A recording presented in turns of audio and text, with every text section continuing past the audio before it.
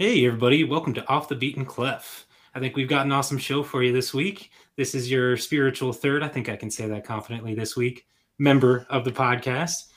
Yeah, shut up, Bill. We are doing our favorite live experiences with music. And we've got a few really cool guest submissions to go through as well. We're going to talk about a few we really love, and I'm really excited about it, guys. So let's get into it. Let's get in. All right, yeah, we're going freeform this week. We're doing what is your favorite live music performance? We inquired on the internet, on Discord, and we've got some really fun submissions through various different ways. But yes, we are very happy to have Ben Carter back on. The little weasel snuck his way back in. I got a little taste last time. That wasn't enough, though. No. I had to get back. First order of business is Kevin. Did you get to listen to that playlist at all? I did. I did get to listen to it. And I was pleasantly surprised by how much I actually really liked it. So it's emo I could get into, which is something I was searching for in January. Now, the fact that it was 20 songs long kind of made it hard to listen to it front to back. I got, you got album fatigue time too. But yeah, man, I loved it. It was cool to listen to the album and then listen to you and Chaz talk about it and what it meant to you guys. Because clearly, I'm coming into it with my fresh eyes and just seeing how much it meant to you guys. I mean, you went an hour and a half, so that's saying something. It's cool to hear two people talk about something they're passionate about. So I appreciated it more after listening to you guys talk about it. So yeah, I think that's why I saved it for a week that you were going to be off, because it was so deeply personal, and I knew it was for him too, that like it would have just felt weird trying to explain it or like draft it between me and you. Like, I don't know. It was super personal. Ben, did you have any thoughts? Because I know you didn't know the Wonder Years at all either. Yeah, I mean, basically what I had said on the Discord, but I really dug his vocals specifically. There's something super, super clean about the way, or just his voice, not even the way he sings, just his voice in general. Yet it's always got, no matter what he's doing with it, it's always got that just little tinge of emo angst. It never really leaves, even if he's doing something super clean. It was really fun. It's in the episode itself. I just thought it was hilarious that I'm pretty sure Chaz is just the songwriter. Like, yeah. Literally every single event seems to follow his life, which is pretty funny. I've never met the guy, but I feel like I know him deeply now, so that's always fun. Yeah, that's the first time Chaz and I hung out. Like, that conversation we had was almost verbatim. Like, hey, do you want to know the very deepest, darkest parts of my mind? Guess what? We're going to go on a 2-hour drive to a concert. And we're going to talk about it all. So, just listen to the Wonder Years. You got it. Yeah, exactly. But yeah, cool. I just wanted to circle back and make sure I had your thoughts on it, because I don't do a lot of episodes without Kevin. I know you came in for the last 15 minutes, but I was still curious about your thoughts on it. So that's cool. Yeah, man. Does anyone have anything else? Because I got a few more things I want to get into before we get into the heart of the episode. I'm good to go. Shoot from the hip, Dill. All right. So I watched this thing called Song Explorer: How Music Gets Made on Netflix. It's a few years old. I don't know if anyone's watched it. But the two episodes that I thought were interesting were The Killers talking about how they made the song When We Were Young, and Nine Inch Nails did one for Hurt. And both were amazing for different reasons, but I learned a lot about Trent Reznor and how much I love and hate him, which goes hand in hand with most artists. But it was so funny because he welcomed them in to talk about how he made this song and refused to talk about where his mindset was for the lyrical content. He's like, no, it'll ruin the song for someone. And it's like, dude, why did you do this documentary if you don't want to talk about why you or where you were at when you made this song, all the shit? Like, and he's like, yeah, the lyrics are super personal, but I'm not going to go there. Like, okay, well, episode's over then, I guess. This is just to be cool. Yeah, this is why I don't. This is why I don't care about lyrics most of the time, because it's like it's either super personal or it doesn't mean shit. So take it for what it is. Listen to the music. If it makes you feel something, great. Have you guys watched that on Netflix? I have not. I still I'm prefer watching documentaries. I prefer like the Vices like behind the song. There's usually like a one-hit wonder or whatever, but those are really cool. Very similar in spirit. But yeah, if you haven't seen it on Netflix, I think I saw a TikTok giving like a very small clip from the Trent Reznor one. So I checked it out, and it was at least worth a half hour if you're looking for something during meals or something. I was also featured on another podcast, The Vinyl Countdown. I think I've talked about this, but we talked about Anberlin Cities from 2007, and I'm going to put the link in the bio if anyone's interested in like another semi-related episode. It was really cool, and Jeremy is really like boots on the ground with vinyl stuff, and it's really cool to hear how in-depth he gets with variants and how much was released and all that fun stuff. So it's just a different caveat to something we already kind of do. Hell yeah, man. Yeah, I'm Jeremy's ever forever on my good list because he agrees with me about Good Charlotte. So yeah, that's the only interaction you guys have ever had is him saying, I agree with Kevin. Well, you had him as a guest on OTBC once, right? Yeah, I think that's when it was another time Kevin needed time off. I think it's the only other time. Yep. And that was circa 2021. Probably. Super unrelated, but it is music related. I get to go finally meet Mason Miller, who we're going to talk about here in a bit. Yeah. Woo-woo. I'm flying down to Tampa in August, and I'm going to see All American Rejects, Newfound Glory, The Starting Line, Get Up Kids. I haven't seen The Starting Line or Get Up Kids, and I'm very, very, very excited. All American Rejects, great live band. So yeah, there's everything you need to know about me. What's up with you guys?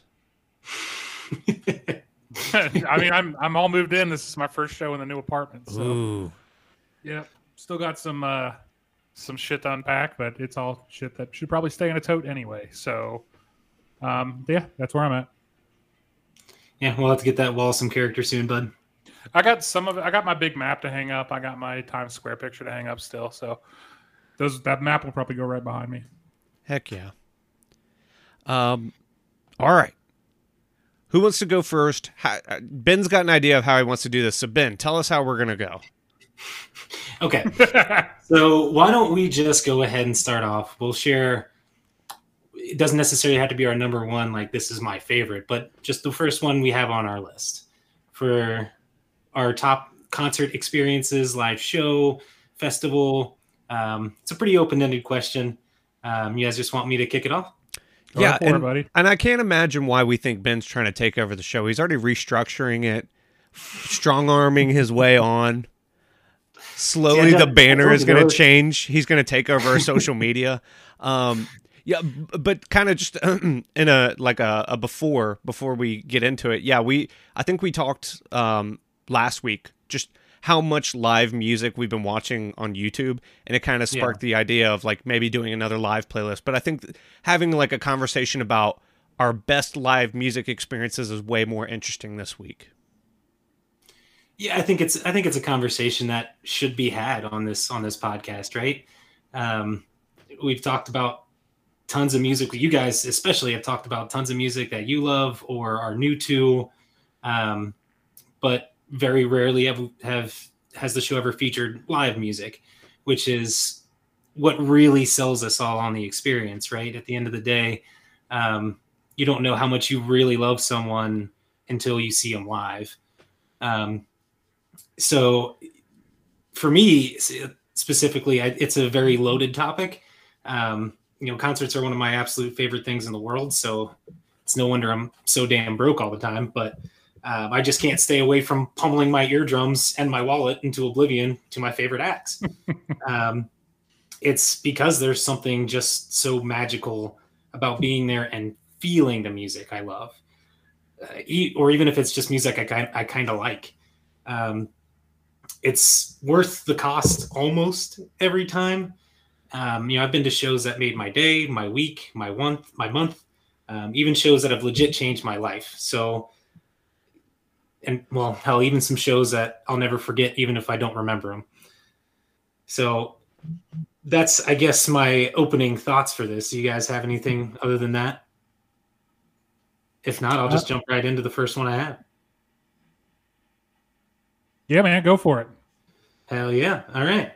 So you guys know me.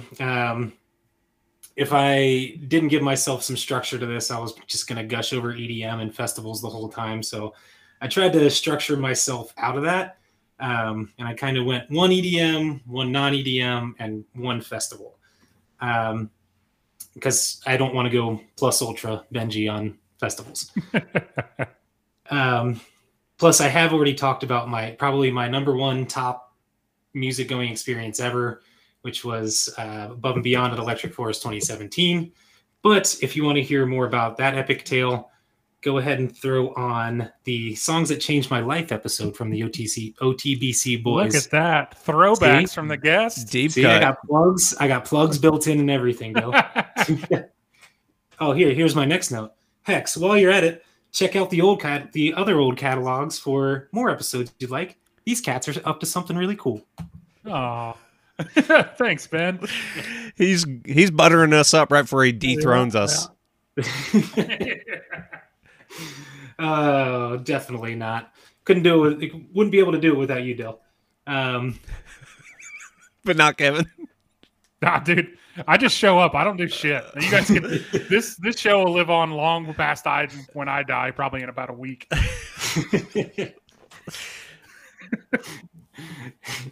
Anywho, let's kick down the doors on this beast. So my number one, I'll just go with my EDM and get it out of the way. This, for me, I wanted to talk about Lane 8 at Scully's in Columbus, Ohio in 2018. I was by myself, which is a fantastic way to see somebody you really love, by the way. Always great with friends or family or whatever, but check out a show by yourself if you've never done it. It's a lot of fun. I've never this done one it. In particular. Really? Yep. You gotta do it at least once. You don't have to pay attention to anything else or do anything else. It's just you and the music. And I think that's part of why this was such a special night for me. Lane 8 and Columbus, he's been a favorite of mine for years. He's got like a very progressive house, progressive trance, deep house style. Maybe that means something to Kevin. Hopefully it'll mean something to you one day, Dill. I can parse it together a little bit, sure. Yeah. It's very spacey and like always evolving kind of stuff. A lot of anti-drops kind of stuff like that. But I knew it was going to be a special night the second I walked in the door. And I got to the box office guy and they were asking us to tape up our phones and not record anything. And they were serious about it. So I had to tape up my phone camera and, just not bring it out during the show, basically, to try to record anything. I actually saw people be asked to leave in a very plur way. They promised not to do it again. They let them retape their phone, go have a good time, whatever. But I love that. Before you go any further, because one of my biggest annoyances at shows is people recording the entire show. First of all, just fucking enjoy being there. What's the point? Like, you're watching the whole show through your phone. You could just watch a YouTube video, get the same experience. 2, none of your friends give a shit. They don't care. They're not going to watch the whole. They're not going to watch the 400 Instagram story posts you're going to post. It's like nobody cares, man. Just enjoy it and be there. 3, it ruins my experience, right? Because I have to see a bunch of phone screens up in the air, and it's like I just kind of want to see the people playing. So that's fucking dope to me. Yeah, it was really cool. I'd never seen that concept pulled off before. So I really enjoyed it. But the venue itself, it was also so Scully's is the same place we saw Twerp, Kevin. So I'll give you some reference for it. There were no openers on the bill. You just walk in, you get your phone taped up, and you walked into this blacked out bar. So it was Scully's, but they made it darker. They blacked everything out, and it was just one man and a minimalistic light show on stage. It wasn't packed to the rafters. This kind of trancey music is not super popular in Columbus. So it was just right for me. Just me and the DJ locked in an epic dance journey through these wandering backdrops he had of lush fields, happy crowds, and seas of stars. he had just released a new album that year that I loved, Little by Little, in 2018. So I thought we were just going to hear most of that, but he really kept me guessing the whole time. Like he was just kind of frolicking through his sound and his whole repertoire, like some kind of wunderkind. It was honestly inspiring. And there was this whole middle stretch of his set where the whole kind of atmosphere of everything around you shifted, and it was somehow obvious that he was just playing around. Like he was just kind of creating a set he was never intending to play again or ever record. It was just kind of a stream of consciousness thing. And then the tone shifted a bit, towards the end of the set. And looking back now, I know I heard things that I would later love on his next couple albums. So I've seen him a few other times and I've never been disappointed. Lane 8 bangs in such a vague, understated way, but I can't wait until he's back in my eardrums again. So that is number one for me, boys. That's a special night I will never, ever forget. And I think it's more than anything, I think it's a promotion for going to see something that you really want to see by yourself, even if nobody wants to go with you. When did you say that show was? 2018. Awesome. Yeah. First time I saw him was 2016, working security at Electric Forest. So I was kind of working like as he was playing in the background, and I kind of knew him already, but I didn't really know him. And as I was like getting people into the gate, I'm hearing this guy just go off. I'm like, what the fuck? I got to look into this. So I saw him again in 2018, and then 2019 Electric Forest. He blew the house off. Blew the house off? I was just gonna let it ride, Ben. You're fine. All right. And then again last year at Breakaway Fest here in Columbus, and he never disappoints. He's amazing. I actually have something that one of my experiences is very similar in the way you had to put your phone away. So if you're ready, I'm going to just hop into mine, Kev. Oh. Yeah, I mean, just real quick, like I think that's before you move on, Dill. Like one of the things I love about EDM shows is you do kind of never know what you're going to get, right? Because they're always going to do some sort of different live mix that you've never heard before, or they'll sample other shit that's popular at the time, or they'll kind of follow the meta and what's going on in the festival scene.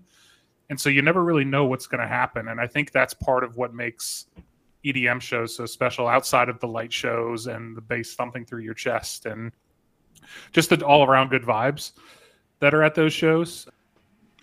That mix of stuff is what really gets me going for EDM shows. So like I said, it's just, you never know what you're going to get. And that's what I kind of love about them. So now that I'm off my soapbox, Dill, what do you got for us?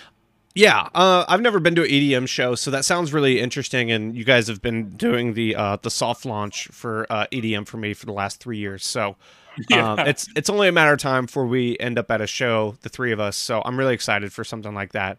And I'm going to so much live music this year. This is kind of the perfect year for us to cover this and kind of discuss this. But the first one I want to discuss is when I went to Montana last year. I saw John Mayer and Dave Chappelle at the Pine Creek Lodge. It was called Rise for the River, Controlled Danger. And there were these huge floods in Montana. I think everyone's seen the footage from Yellowstone getting flooded out last year. There were some entrances that were closed. There was a lot of rain, a lot of flooding in Montana. And John Mayer actually lives in Livingston. And so for 3 weekends in a row, he did this big event where he would have some of his friends come out, and it was it hands down. I'm glad I'm talking about this first because it kind of plays off what Ben was talking about. It was one of the coolest live music and artist experiences of my life because it kind of came out of nowhere. We were about to leave from our trip. It was the day before we left, and my ex's uncle called us and was like, "Hey, do you guys want to see John Mayer and Dave Chappelle tomorrow?" And we were like, sure. Yeah, but if I had a wish list, definitely I would love to see him. And he's like, okay, all right, sounds good. And kind of just hangs up. So the next day we're like doing stuff and we're just like planning on going home. Like we're just like kind of packing all our stuff up and getting everything ready. at the Airbnb, and he calls us and he's like, "Hey, meet me out in Livingston at 4 p.m." So we're like, okay. So we drive out there, super kind of stressful because it's like we don't have tickets, we don't know where we're going, we don't know where to park, and it's only sold to like 200 people or something crazy like that. Right. So we get there and we're waiting, and cell phone service is kind of spotty, so we're trying to call our uncle, and lo and behold, he shows up on a party bus. He's like, let's go to the front of the line. So we walk around to the front of the line, and he's like, they're with us, we're so-and-so, and they're like, okay. And we would walk in. It was like, how did this happen? It doesn't feel real. Like, I thought for sure we're going to get turned away. All right, whatever. That's cool. We showed up. We saw the venue. It was like a true, like, campsite, this venue. And they had turned it into kind of a stage. And when you got there, they give you this, like, soft, plush Ziploc bag. And you put your phone in there, you zip it closed, and they lock it, and you can't get your phone back to the end of the show. So That's sweet. I loved it. And for many, many reasons, like you guys all discussed, but for the top reason being, like, they had freeform when they went up there. There was no fear of, like, what they said was going to be held against them. There's no videos that are going to go viral. It's just like, it was so intimate.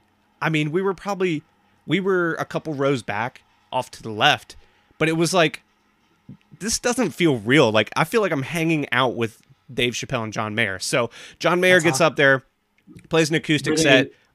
Go ahead. Oh yeah, go. So John Mayer's playing an acoustic set, playing some hits, and then he starts mixing in songs that everyone knows, and it was really cool. And played some deep cuts, and everyone knew the songs because John Mayer says, like, during his set, he's like, I rode my 4-wheeler here. That's how close I live to this place. Like, this place means a lot to me. Everyone here means a lot to me. Thank you so much for coming. And then he ends the set and he's like, all right, Dave Chappelle. And Dave Chappelle walks out and he's drinking and he's got a joint and he's smoking a joint, telling a bunch of jokes. And his stand-up was great. I can't remember any of the jokes off the top of my head, but it was just so awesome.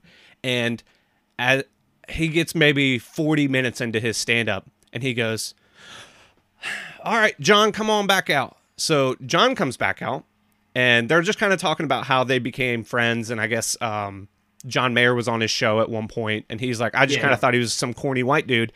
And then we started hanging out. And I thought he was really cool. And they told a story about how Dave Chappelle and John Mayer were, like, doing shrooms on his back porch at his place in Montana. And it was just, all of it was like, this is not real. It feels like you're hanging out with these two guys who are larger than life celebrities, but they're just so down to earth. It was so incredible. So then they basically do like a karaoke set for the next hour where they're like, hey, someone throw us up here a joint.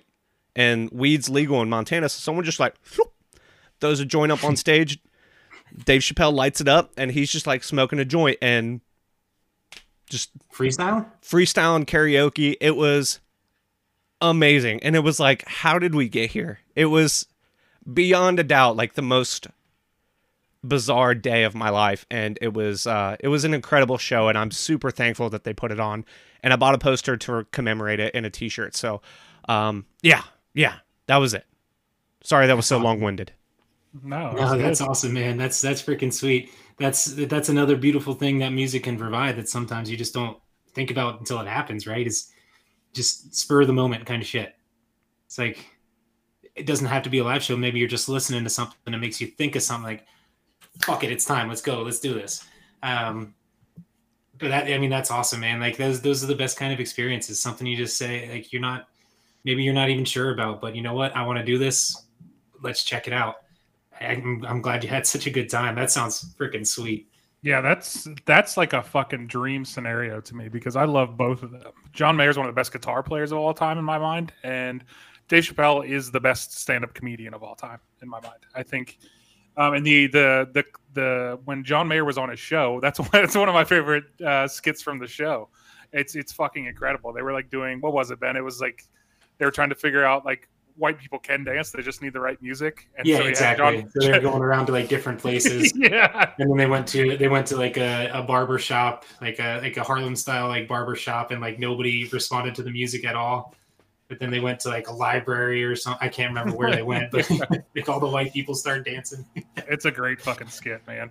But yeah, again, that's such a weird friendship too. That kind of, I don't know what the story is, but that's two people you'd never think would cross paths and become really good friends. And I think it's just super cool that you got to see him just kind of hang out and be like a fly on the wall for that. And then that's the stuff dreams are made of. And but yeah, to your point, Ben, isn't it because if I remember correctly, that Lane 8 show was kind of the same for you. You kind of just like, he's in town, I'm going to go. Because I think I remember I wanted to do something with you that night, and you're like, "Nah, I'm going to go to this show." I may be confusing it, but well, there have been a few like that for me that either I didn't know they were there until like the night of. I think that might have been one of those, or I found out he was going to be there like. I think it was like 4 or 5 days before the show actually happened. Like I just stumbled upon it somewhere. Oh shit. I have to be there. There's also one that I forgot about and I already had tickets to, and I forgot about it until like 10 p.m. I was sitting out on my patio drinking a beer and doing my budget. And I popped into my email for some reason, saw my tickets. Oh, fuck, that's tonight. Hell yeah. Slammed down the laptop and just went. Hell yeah. Yeah, that's and great. I think it kind of plays off something our friend Sammy and I were talking about the other day, just like the more impulsive and like if you plan something out too far in advance, then there's expectation. And then like if you let the day come to you or like something like that, where it's just like, okay, we'll see where it goes. And then it unfolds that way. It makes for such a better story than like, yeah, I planned to go to this concert. I went to the concert was great. And then I went home. And so just having a day unfold like that is really cool. Oh yeah. That's awesome for you, man. Yeah, I feel bad because I don't feel like mine's not going to live up now. But if you guys are ready, I'll hop into mine. Let's do it. So I'm going to go with my first real concert experience, which it was a doozy of a first concert experience because it was Ozfest 03.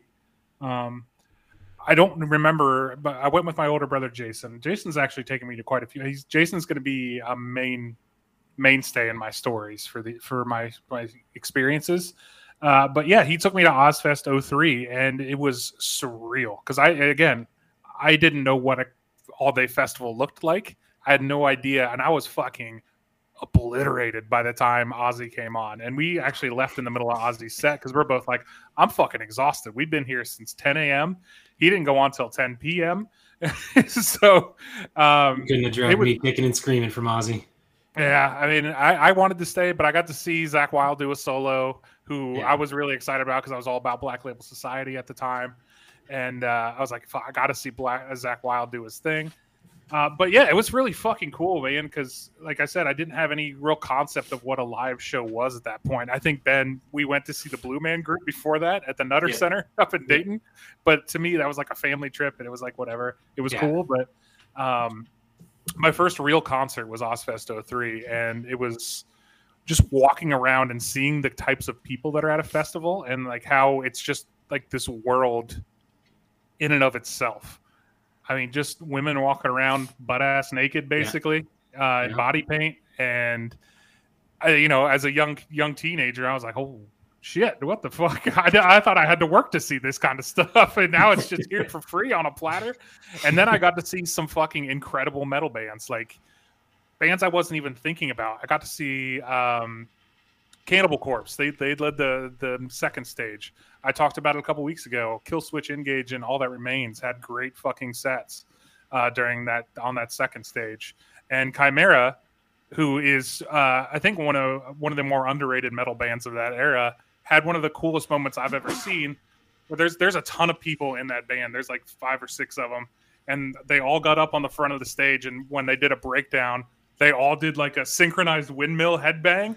And I was like, holy shit, that's fucking awesome. That's metal as fuck. And it was just, I'll never forget it, dude, because we were pretty close to the stage at that time. And just to see like 5 guys with like long ass hair doing a synchronized windmill, I was like, yes, this is why live music is worth it. Because you can listen to this song on our album, but you'll never see 5 dudes do a synchronized windmill. And then the main stage, I knocked off some bucket listers. Marilyn Manson, Disturbed, Korn, Ozzy, by proxy, Black Label Society was Zach Wild. Chevelle was also on the main stage. I took a little nap during that set because I wasn't super interested in watching Chevelle. I laid down in the grass at the main stage. It was at Polaris, Ben, up in Columbus. Oh, really? Yeah. The amphitheater there. That's something that doesn't exist anymore. I think exactly. that's what they built the IKEA on. Yeah. Yeah, you're right. It's it's a venue that doesn't exist, and it was a fucking awesome venue for that type of show. And it's just something I'll never forget because I went from never having seen a live show to seeing fucking 10 bands that would have been on my bucket list. So what a way to knock out my first live experience as far as like just seeing everything I could have wanted to see as a teenager in high school. But like, I'm going to do it all at once. Fuck it. And I will say Marilyn Manson's live set, I know he's been canceled because he's a fucking creepo weirdo. What a big surprise, right? But his live set was fucking wild. At one point, he was shoving a microphone up a girl's ass, I think. Oh. It was fucking wild, man. Man, who could have seen that cancel coming? Yeah, who could have seen it coming, right? 03 times were weird. Yeah, I think there is something about seeing a lot of big bands. That sounds like very similar to a Warped Tour story I'm going to have coming up. Like you don't get the full experience of seeing a band live, but you get to see bands that you might not like. You can't go to every show, but to get to see a big culmination of bands, and I think that's why festivals like that are so cool. Yeah, that's so cool. Do you have a list of all the bands you saw then, or? I don't. I could look at. I lost my Ozfest shirt, and I'm so pissed about it, man. I don't know where it went. Yeah, that sucks. Had a big red demon on the front. It was fucking cool. I'm gonna find it through my vintage shopping. I'm gonna find it for you. Yeah, dude, I would love it because it damn sure wouldn't fit me anymore. That's for sure. I was about 60 pounds lighter at that point in my life. So Ozfest 03, right? Ozfest 03.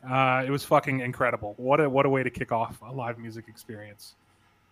And thanks to Jason for bringing me, man. Yeah. So that's something about Big Brothers, man. They always are the guiding light. I'm sure Ben feels the same way about you. Oh, totally. Oh, yeah. Especially through our LimeWire more than anything. But there's so many strange songs that we listen to, Ben. Like that fucking weird Bob Marley remix that I couldn't find for like 15 years. Yeah. Yeah. So yeah. But yeah, man. So I think we're gonna do our first submission, and we're gonna do Mason's first. I thought we were gonna do Lily first. Let's do Lily. Let's do Lily. Yeah. My room is approximately 10,000 degrees, so she's been sitting patiently, Native American style, on the ground. Yeah. So you ready, Lily? Mm-hmm. Okay. Oh, by the way, she's actually here, so give us just a moment. Distract the populace. Everyone, switch over the headphones. We're gonna chant Lily until she gets up here. Lily. So I'm here. Lily. Ooh, I get to wear the headset. Lily! Get up here! I'm tired of chanting your name. Does my hair look okay? You look Your great. hair looks wonderful. Can you hear me? Yes. Yes. Maybe move a little closer to the mic. Like this? Yes. That's perfect.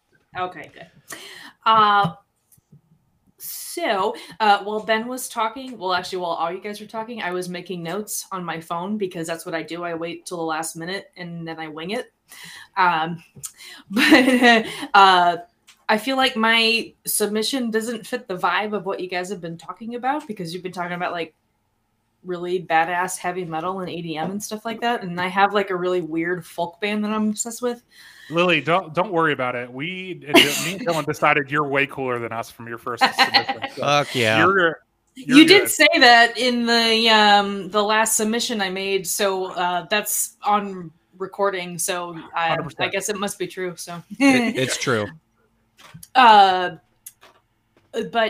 so like I sent you guys on Instagram, my favorite band of all time is Lord Huron, and I have yet to this day to meet anybody who's ever even heard of them. I'm the only person I know that has heard of them. So that's what I mean by like I have a weird taste in weird indie folk music. But and the other thing I was gonna bring up is like you guys were like talking about how it's like really dumb that people like use their phones the whole time to record stuff. Is like who's gonna watch that? And I agree with that.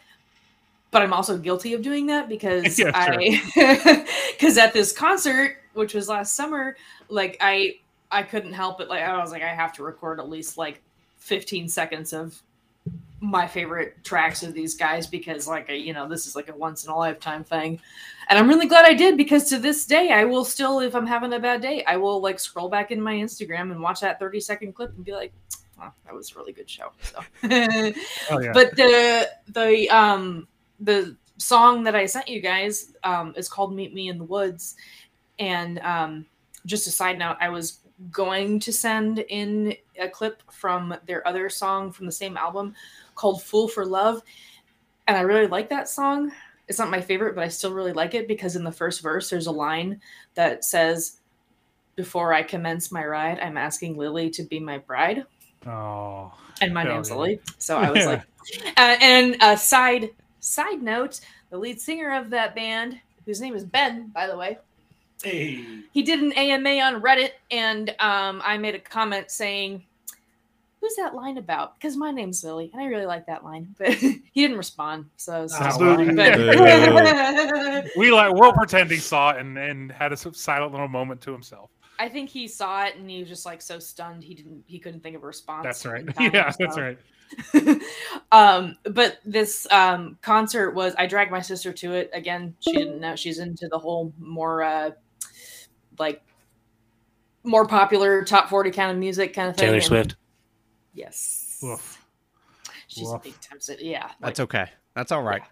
Yeah. No, I know. Yeah.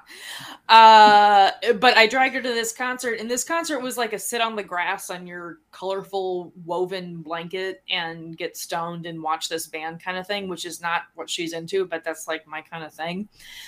And my favorite song that I showed you was like the second or third one they played, and it was this was in June of last year. It was like 90 degrees, and we had been there like 45 minutes before the opener even started, so we were like dying in the heat. But they started, and it was like the second song that they played, and it was I was like, oh my gosh, they're playing my song. And the backdrop on the stage was like a middle of nowhere desert kind of thing looking, which like fits their vibe perfectly. And the lighting on the stage like corresponded with the melody really well. It was just like, not to sound corny, but it was like really magical. And I was like so happy to like finally hear my favorite song by like my favorite band that I'm so cool because nobody else has ever heard of besides me, you know? There's no better feeling than like knowing a Oh, band it's the that no best. one else knows. Oh, It's the best. Yeah. But the other nice thing is that at that concert, I was surrounded by people who have heard of that. And that was the only time in my life that I have been around people who have heard of my favorite band too. Along with that, like this band has like it almost has like a cult following to it.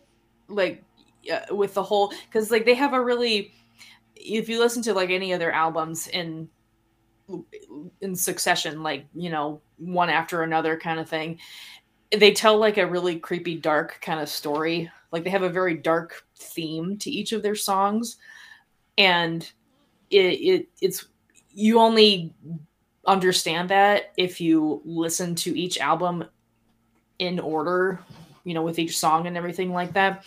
And like the themes of their songs are like, you know, really dark, kind of creepy, and it's like, to me, it makes it like more special and intriguing because it just like, it's really interesting and kind of creepy, and I'm into that kind of stuff. Yeah, that's, I mean, it was like, it meant so much to me to see them live because, again, you know, I'm so cool and I'm the only person who's ever heard of it. But and I'm wearing my t-shirt I got at the concert too. you know, because, you know, for good luck and everything. And Yeah. it's got a creepy graphic on it, you know, because they're creepy and everything. And actually, I talked Ben into listening to the Strange Trails album, which is the album this song was from. And he told me he liked it. Yeah. It's pretty darn good, boys. But it's one of those things, like, you don't get it unless, like, you listen to it start to finish, and then, like, you really understand, oh, okay, I get their theme and their vibe, and it's creepy and it's dark, but if you really listen to the lyrics, it's like, oh, wow, that's interesting. That's they put some time into that storytelling and everything. So Yeah, I mean, we're all about that kind of shit. Like, I love like concepts and stuff. Like, yeah, I'll talk all kinds of shit where I'm not into lyrics, but when it's that well thought out, that gets me going. For yeah, sure. yeah. And I actually bought it at the concert. That my favorite album on vinyl, and it like I you know, again, I'm so cool. I have a record player. I have vinyl.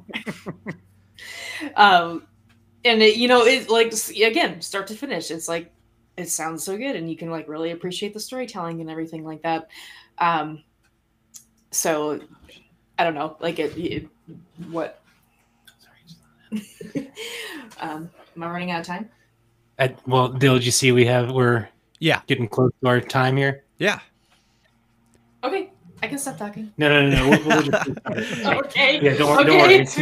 Sorry, I was rambling. No, it's not. No, you're No. good. You're good. I love it. Thank you for sharing, Lily. That's awesome. Yeah, absolutely. I think that was everything in my notes that I hastily put together. And we're gonna include your "Meet Me in the Woods" track and like the songs of the show, so everyone can go check it out. We're gonna spread the good word person by person. Yeah, make sure some other people know about, you know, this Lord Huron, because they're fantastic, and they're my favorite thing. And I could probably, like, pick apart the entire album and, you know, go way into depth about why, you know, like Ben with his album of Two Vines, where every track he's like, okay, this is my favorite song, and then the next one he's like, actually, you know what? No, this is my favorite song. Yeah. Yeah, no, I get that. That sounds like an episode in the making. Awesome. Yeah. Lily, thank you for coming on. I don't know if this is your first podcast experience, but you did a fantastic job. Oh, thank you. I was worried I was going to sound really awkward, and you were going to have to edit out a lot of my No, No. we don't edit around here. No, we don't edit. The only time I've actually edited is when Ben sent in an audio clip one time, and I swear to God, there was like 2 minutes of space in between some of the things he said. And he's like, oh, God, I just love it. I love it. I actually was on one podcast one other time a long time ago where I told a ghost story that I could share, but you wouldn't think it's true. That's a story for another day, but, you know, Cool. Thanks, Lily. Yeah, thank you, Lily. Hey, thanks, guys. All right, so we have another audience submission. It's from Mason Miller, and Mason Miller was kind enough to send us an audio clip. So let's check her out.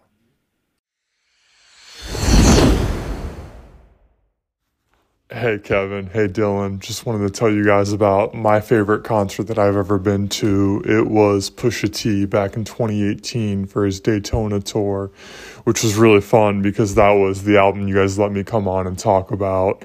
It was in Indianapolis, and myself and 3 buddies drove up from Cincinnati because we were going to UC at the time, and we were going to this show that was near Butler's campus, but it was on a Sunday, and it just so happened that the Colts played that afternoon too.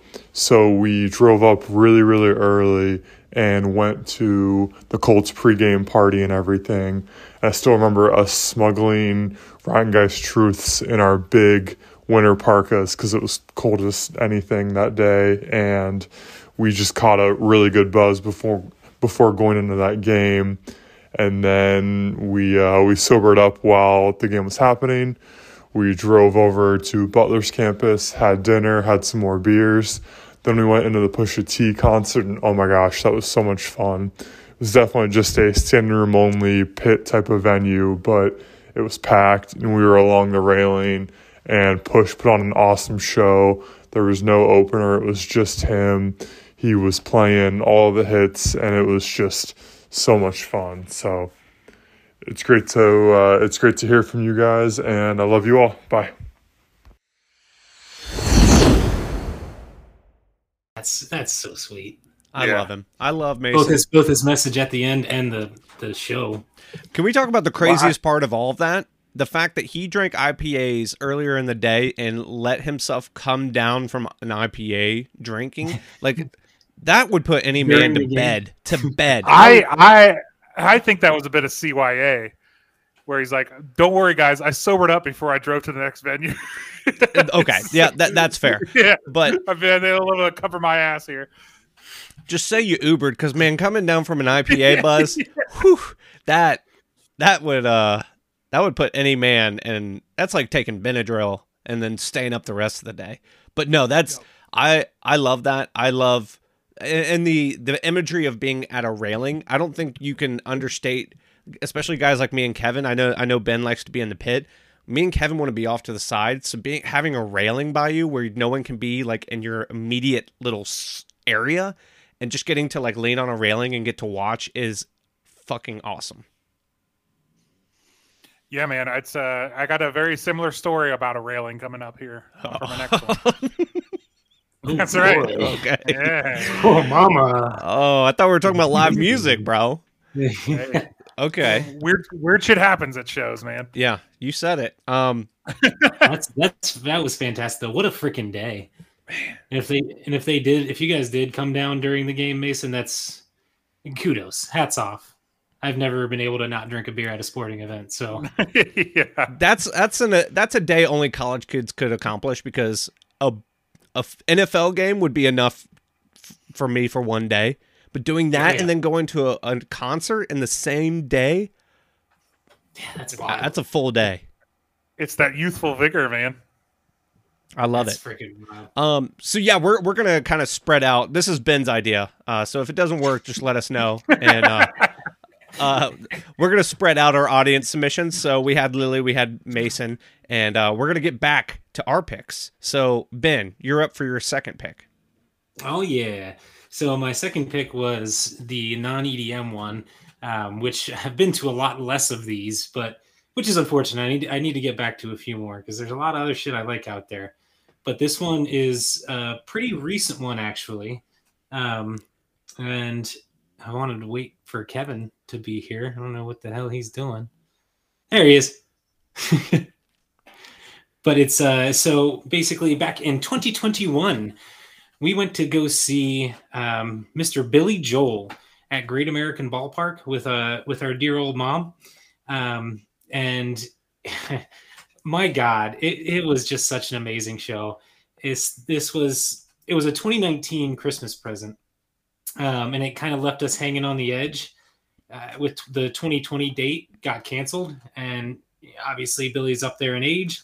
So I was so damn glad that old Bill made it through unscathed through the pandemic to be able to put on one hell of a show in Cincy. This is one of those nights I'll always remember, because one, I was with family. Two, we were seeing an act that we all love, and my mom especially, she grew up with, and being from New York too. And then three, he sounded great. And this wasn't just a great for being in his 70s kind of show. He just sounded great. Maybe a little bit less energetic than he was in his younger years, but his voice and his piano showed no signs of wear. And he gave me every song I wanted to hear except literally one. And I just had such a grand old time, just singing and dancing the night away right alongside him and my mom and my brother and everyone else in that crowd, because everybody knew every song. Everybody was into it from start to finish. And he was playing all the hits, like he said when he came on, I got nothing new for you. Same old shit. Yeah. So he kept it lively and entertaining through the breaks. And it's one of those nights I will always live clearly in my memory. And I am so glad I got to see Billy Joel. It's nothing like a good old BJ. Yeah, good on you, Ben. No, there was a ton of because I obviously at that show as well, and I have a bunch of great moments from that show. Obviously, everybody turning to each other for my favorite lyric of all time. We're sharing a drink they call loneliness, but it's better than drinking alone. And everybody turned and sang it to each other. Was the fucking coolest shit in the world, dude. And I just got goosebumps from you saying it. It was so cool. Mom running back for scenes from Italian Restaurant. Yeah, she's like, she was in line. Oh yeah, she's like, is this my song? No, like, the lady's like, what are you talking about? It's Brenda and Eddie. So she came running back from the bathroom, and then I shed real tears during that show. It was during a break, and one of his backup singers did Nessun Dorma, and I fucking wept like a baby. It was beautiful. It made me want to go see an opera because it had that big of an effect on me. And it's one of the most beautiful pieces of music I think ever written. And the fact that I heard it and it was a huge surprise to me, I was overwhelmed and I cried actual literal tears while that happened. So fucking awesome night. I'm glad you talked about it because it wasn't on my list. So I had other stuff I wanted to talk about. So yeah, man, what a night. Yeah, that's amazing to get to go to a concert with like your parents and your brother and like that. Yeah, that's such a cool experience to have generations full of people at that show. Yeah. It really was, man. It was multi-generational in the crowd. It was really, really cool to see. Billy Joel's just one of those transcendent artists that it's that true old adage, like your 10-year-old granddaughter and your grandmother are going to love him all the same. So that's amazing. Yeah, if you don't like Billy Joel, you know, friend of mine. I love it. Dill doesn't like Billy Joel, I don't think. I know the hits. I'm not like I didn't grow up on him.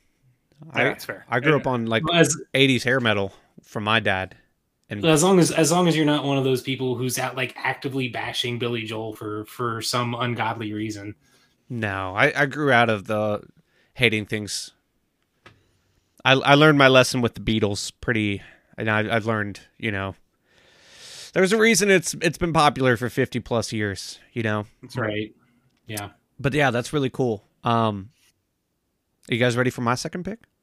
Let's get hop in. All right. This is the farthest back I'm gonna go. It's Warped Tour 2012. Go figure. Emo Boy's gonna talk about Warped Tour. But it was on July 31st, 2012 at Riverbend in Cincinnati, which everyone around here knows that's where you see most people in the summer in this area. There's a lot more amphitheaters popping up in this area, but for the longest time, Riverbend's been the place. And Riverbend for Warped Tour and Ohio's for Lovers Fest kind of turns into a different place. Like all the concrete areas turn into stages. Like Warped Tour had 7 stages or something crazy.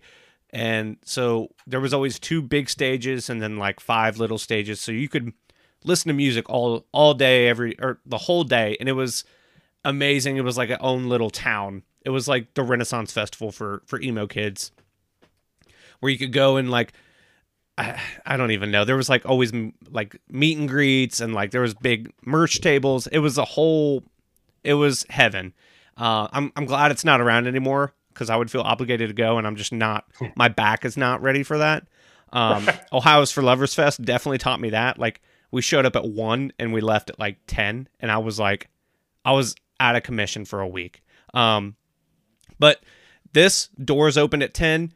I was there at 10:15 and I stayed till 10 o'clock. And I actually have a list of bands, which most of these bands are now debunked, but I saw A Loss for Words. I'd never seen them before, haven't seen them since. They just got back together. I saw Tonight Alive right when they released the cover of Little Lion Man, which is top 10 covers of all time in my book.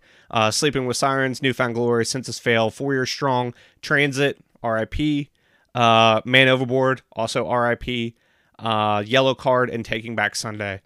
But Transit, Man Overboard, and Yellow Card, seeing those 3 in a row was like peak live music experience for me because that was the only time I got to see Transit, and they broke up a few years after that. But seeing Transit was awesome because they were on kind of a side stage, and getting to be that close and like getting to like the lead singer's like locking eyes with you because you're engaged and you're saying every word, and he's like, hell yeah, man. And I actually have a hat from that Warped Tour because afterwards I got a hat signed from Man Overboard, and all the members signed it. Actually, I'm gonna go grab it real quick. Give me like 10 seconds. We want to see it, Dill. I forgot it was hanging up. I just found it in my drawer. Every time I hear Dill mention hats on the show, it makes me think of I want to Google hats. I still think that should be the first T-shirt. Yeah. Oh hell yeah, that's sick. So yeah, totally forgot I had that. All the members of Man Overboard signed it. Zach, one of the lead singers, put Zach with a heart, which is so funny. Oh. But yeah, getting to see Man Overboard, I've seen them a bunch of times. They're one of my favorite pop punk bands from that era. That it's kind of nice that they don't make music anymore because they're kind of like, it's like 2010s pop punk, and it never got to be something to where it was like, oh, I didn't keep up, you know. But they put on a hell of a show. One of my buddies, we were like 5 rows in, and he stage dove or did a where they pick you up and crowd surfed. Yeah. He crowd surfed. I thought it was awesome. I don't have the balls to crowd surf ever. But yeah, seeing Man Overboard, sick, and then getting to end the night seeing Yellowcard for the first time, and they're like, we're way back, but like the sun's going down and Yellowcard's playing all the hits. It was just like, it was a really great feeling. And I remember someone like, it was like that time of night where people were like buying stuff. So people were like hitting a big old beach volleyball out in the stage, and like people were hitting it up on stage, and the lead singer's like punching it back onto the crowd. In reality, it wasn't anything monumental, but just getting to see all these bands that like are now gone. And I'm like, I'm so glad I went. You know, I think I was tempted to not get off work to go because I was like, I don't know. I've been to Warped Tour like 4 years in a row. It'll be here next year. But I'm really glad because this is a year I was really tempted to not go, and I went. Yeah. I think Warped Tour is one of those events that I wish I had gone to, even if it wasn't necessarily always my main taste. And I get secondhand like nostalgia from you when you talk about it because you lived it. You were there. You were a Warped Tour kid, and that is something because I wanted to be a skater growing up, man. It was skate culture and surf culture was like the thing when I was growing up, and I feel like I missed out on a part of that. And maybe my music taste would have been wildly different had I gone to some Warped Tours. And I think that's dope as shit, man. I love that you had that experience, and it kind of maybe a little bit leads into my story. We're going to wait for Ben to get ready here. He's doing some routine maintenance. Yeah. Benny? Computer was dying. Yeah. Yep. That's what I was doing when I was muted. So, yeah. So Ben, do you have any thoughts on Warped Tour and what Dill's experience was? It's freaking awesome, man. I think there's a reason why we all have something like that on our list, right? My number 3 will be a festival experience. Kevin, you had one with Ozfest. That kind of thing, it leaves its mark on you when you see it, especially when you see it for the first time. Like just being in that kind of atmosphere, that kind of environment, it changes something in you. You don't realize that you can do that kind of thing in life. You can just go and listen to music and just hang out with people who want to experience the same thing you do all freaking day and just vibe. And when you finally get to experience it, it's euphoria. So I'm very glad that you got your experience with Warped Tour. It is something I would have always loved to have been to, but I feel your pain with the kind of being glad it's not happening anymore, because I feel that every single year with Electric Forest. Like, how can I not go? Like, it feels like it's just drawing me back every year. Yeah, this is the first year since 2016 I won't be there. Dang. There is, I think the reason festivals are so impactful because you get to see such an array of bands, and sometimes you're you're taking a break, you're going to get a water, you're going to take a leak, you're grabbing a hot dog, and then you hear a band that kind of catches your ear, and you go and you just go to catch the end of their set, and you're like, I need to write this band down. So you put it in your phone, you go home, listen to it later, and you're like, fuck yeah, I got a new band to add to my arsenal. And if you're a music nerd like us, getting to discover bands by hearing them live for the first time, that's all you can ask for. And yeah, it's hard to recreate that any other way. Like, you can see them as an opener just by happenstance, but seeing them at a festival is really cool. Yeah, it's irreplaceable. Yep. So, Dill, I think there's a loose connection between your story and my next story where it involves Gwar. And Gwar played Warped Tour at one point, I believe. Yes, they did. I think the last Warped Tour. Yeah, it's the strangest thing in the world. And it was That's awesome. It was right before Brocky passed away. And it was just the strangest thing in the world. When we were doing Scumdog September, I stumbled upon the video of Gwar at Warped Tour, and we talked about how funny it would be to be like there to see bands like that normally play Warped Tour, and then here comes Gwar just on the second stage somewhere, being Gwar, ripping people apart, killing whoever the sitting president was at the time. It's just a wild thing. But long introduction. My second experience I want to talk about is Gwar on New Year's Eve, 2019. Yeah, so this one was coming. Yep, shutdown rules hadn't gone into effect yet. It was probably one of the last shows at Bogart's before the lockdown, and it's this is one of those things where Jason was coming into town for the holidays, and he's like, "Hey man, you want to go see Gwar on New Year's Eve?" And I'm like, fuck yes, dude, absolutely. And it was one of the best decisions I've ever made. And it was a cold ass night. If you've ever been to Bogart's, it's not in the best neighborhood. And so, but yeah, the show was incredible. Like, I had never experienced a Gwar show. I never got to experience a Gwar show with Brocky as the frontman. So it was Blothar. But it's just as fucking insane as you would imagine. They opened with Sick of You, which fucking, what a perfect opener to open with, because everybody knows the words to that song. I mean, everybody knows the words to all the Gwar songs at a Gwar show. It's like, you don't just stumble into a Gwar show like, what is this? You go to a Gwar show if you're a Bohab, right? You're going there expecting to get alien blood and cum sprayed all over you. And it was just one of the most one of the most surreal, awesome things I've ever been to, because it was a New Year's Eve show and because it was a Gwar show. Truly one of the coolest live experiences I think anybody can have, because it is so visceral and crowd involved. Like, they bring fans up at the end of their set and they put them through the grinder, and that's like an honor as a Bohab. It's like, you're not really a true Bohab unless you've been up on the stage at the end of their shows. Again, like I said, they have a tradition of killing whoever the sitting president is at the time. And they've done it since their very first. Well, not that I don't want to say their very first, but they've been doing it basically since they started. So it was Trump at the time, and Blothar was like, "I know this is Trump country, but we're gonna do it anyway." I know you guys kind of like this guy around here.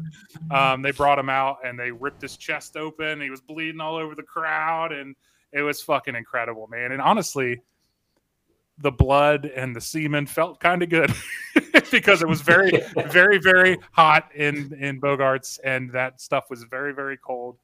And it was my favorite moment, not my favorite moment of the show. The show was my favorite moment, but one of the things I'll always remember is they killed Trump at midnight, and then they ended their set. I don't know. They did a couple more songs, ended the set, and everybody was walking out of this Gwar show at Bogart's covered in blood and guts.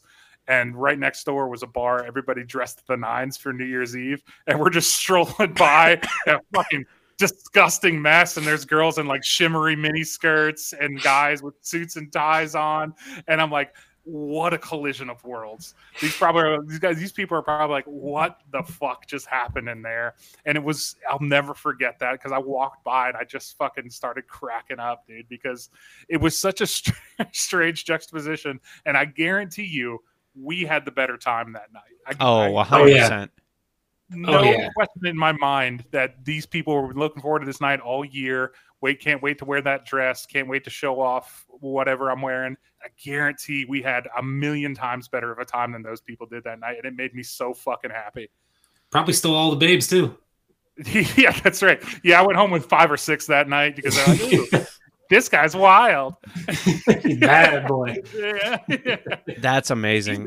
That was covered in alien cum. That was actually around the time you and I started talking pretty regularly. I think we were hanging out quite a bit and doing podcasting stuff. So I remember you telling me that story when you came over for a podcast one time, and I was like, that sounds fucking incredible. Yeah, man. Gwar shows are, I think, required reading for anybody that loves like rock and punk metal. Like, you have to go to a Gwar show. I think one of my biggest regrets was last fall. We had plans, like very loose plans. Yeah. We didn't buy tickets, but I went to a bar in Covington, and it was like a bourbon bar, and they had the whatever the Gwar's bourbon is, and they had them all set off to the back, and they weren't going to sell them because the guys from Gwar were going to come in and sign them. It was like they're going to have the show, and then the next day they were going to come by and sign them all and sell them, and I was like, we gotta go. And then, we totally forgot about it. But that's one of my biggest regrets, was that Kevin and I didn't get to go do that. God, that would have been so fun, dude. To see him in plain clothes too. Yeah, like they're just all super cool dudes too. Like, if you watch the This Is Gwar documentary, like, you can see they're cool dudes, and they're just normal people. They like doing their subversive brand of music, and it's incredible. Yeah, that's definitely a show that if we get a chance for, I feel like we owe it to ourselves to do. That's you've seen him, Kevin, but yeah, Dylan and I haven't, so I think we owe it to ourselves. Oh yeah, dude, it really is required reading. I firmly believe that. All right, let's get into our next audience submissions. We're going to start with Grant Hutzel, who commented on our Instagram, and I'm going to read his comment. He says, there's so many, but I saw Jack Johnson at the Blossom with my all-time favorite artist, Mason Jennings, who I also saw play a private solo acoustic set on the shore of Lake Michigan. Woo. It was a beautiful summer night. Drinks were flowing, smokes were smoking. The Celtics were beating the Lakers for the NBA championship, and just as Jack Johnson started to play Banana Pancakes, the clouds opened up and gave us a wonderfully amazing rendition of Banana Pancakes. There was indeed a need to go outside. Oh, that's awesome. That's great. I love that whole line, the smokes were smoking. And just for a little context, Grant is a huge Celtics fan, if you couldn't put that together through context clues. So yeah, fucking awesome, man. I like to make fun of Jack Johnson on this show, but the fact that I know enough about Jack Johnson to make fun of him means I've listened to him quite a bit. So if I had one guilty pleasure in the world, it would probably be Jack Johnson. Yeah, no, I mean, that would be a fun show, man. It just would. Yeah, it would. Like, I would absolutely go to that. I'm jealous. And he's such an interesting dude. Like, Jack Johnson he was a pro surfer who broke his leg, and while he was recovering from his broken leg, picked up a guitar, and just what a life. Like, and it shows through his music. There is not a care in the world. It's just like almost the white boys Bob Marley. And it's just like listening to that kind of music, especially in the summer, especially in that kind of setting, you're like, dude, I wish I was there. None of us are like, I have, I think, a Jack Johnson record on vinyl, but besides that, and that Banana Pancakes album, the yellow one, I can't remember which one. I couldn't tell you much of his discography, but getting to see him live, I bet, would be an immaculate show. Yeah. Yeah. Oh, I bet it would. Yeah. Just good vibes, man. And there's a whole lot to be said for that for a live show. And Yeah. you know, especially with the clouds parting for banana pancakes, that's fucking awesome. Yeah. There's a time in my life where I listened to the fuck out of Sitting Waiting Wishing. Yeah. That I hope whole you got to hear album's that, good. Dave. That whole album's Yeah. good, Kev. Yeah, it is. I'm not saying it isn't. I'm not opposed to just doing a Jack Johnson episode next week. Jesus Christ. We just cover a Jack Johnson album. Let's get weird. Yeah. We'll do Jack June. Jack June. I couldn't do a whole month. Do you have Louis' email pulled up? I do indeed. All right. So Louis wrote in, and he'll explain why in his email, and is titled "Best Live Shows." Ah! He said, "Good day, dudes. My computer decided to take a dump on me today, so I have to send in a lowly email. Boo. What a great topic for a show, and one that has me pulling my hair out trying to pick. I've seen some great live shows, each being great for a different reason. I've previously talked about the greatness of Rammstein live in the previous live song playlist, so I'll skip them, though they have the best live show around. Yeah, so if you watch their Family Values tour, which I watched when I was a kid, their fucking live shows are great. And that was a while ago. So anyway, I'll stop editorializing Louis' email here. Instead, I will go with the most unique live show, which has to be the band Monuments. I saw them open for Devin Townsend and Animals as Leaders several years ago, and it was the first time I really heard of them. I was expecting the usual Prophet metal that would fit the rest of the bill, but at the start of the show, the singer said he would not be singing because of sore throat. Instead, he was just going to play all his vocal parts on saxophone, and he did exactly that. He played note for note on his saxophone. I really wish I had a recorded version of the show so I can listen back and enjoy the jazzy metal goodness. The whole show was great. Everyone blew the roof off the place and had a great stage production. But the Monument set is still the one I remember best because I have never seen another like it. And then he put a link in, which I'm sure Dill will be happy to add to the show notes. And he said, imagine this, but with sax instead of vocals. So Louis also had a top 5 to see live. Rammstein, Nine Inch Nails, Metallica, Foo Fighters, and Bruno Mars. I can see that. I can see all of that. That really tracks for Louis. Yeah, it does. That is an amazing list of bands, and I love stuff like that. Like I just saw Origami Angel, and there was a singer who she lost her voice in like the 5th or 6th date, and they didn't want to drop out, so they had other people come on and sing for them, or they had guitarists sing for them. Just finding creative ways to keep the show going is so cool. And that saxophone, I would love to see a video of that. Yeah, there's nothing quite like that when things don't go to plan and the artists become true artists in the moment. There was a Porter Robinson show I saw in Columbus here a couple years ago where basically everything he had, like his light show, his like the electronics, the soundboard, everything died. So he had nothing. So he just got up on the mic and said, hey, well, I just lost all my equipment. So until the team gets it back up, I'm just going to hop on the piano. Anybody got any requests? And of course, the crowd gets into it. A bunch of big Porter fans out there. And he starts playing out some of his biggest hits on the piano. And it was probably my favorite part of the show. It was fantastic. Like there's something really to be said for that kind of thing. And that sounds what Louis saw. Somebody doing the saxophone instead of his vocals. That's a fucking hilarious concept. And it's so funny. Yeah, I would have loved to have heard what that sounded like. Hell yeah, that's a fucking great story. Yeah, because again, we talked about it earlier. Just that the weirdness of live shows sometimes is what makes them great. So let's get into our last picks. Benny boy, take the head. Okay, so this is going to be my festival experience, and there's a lot of those. So, of course, a festy boy like myself can't let an opportunity like this to slip away. That's probably why I had to muscle my way into this one. But there's really no way for me right now to narrow down all my festival experiences without talking all night.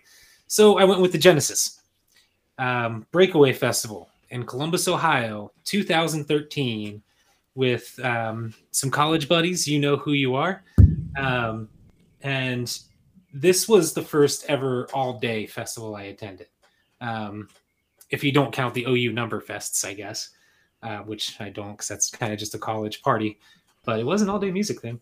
But the crew and I, as young lads and lasses fresh out of college from OU, the crew and I were no strangers to alcohol-soaked parties and loud music. But Breakaway Fest was a brand new animal. From our pregame to the very last note, it felt like both a flash in the pan and an entire month of experiences crammed into one neat little package. And boys, it was fun. We saw it was a very diverse lineup, kind of all over the place, which was really cool. We saw, and think this is back in 2013, so we saw 21 Pilots like before they actually got big, and it like as Columbus guys, it was kind of like a homecoming for them, like as they were starting to get big. So that was really cool to see, even though I ended up figuring out later that I really don't like them, but that's neither here nor there. I saw Tritonal on a side stage. That man would never be on a side stage now. Kendrick Lamar.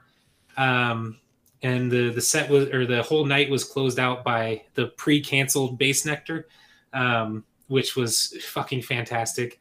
Again, separate the music from the artist there, but more importantly than anybody else that day, Porter freaking Robinson and Empire of the Sun.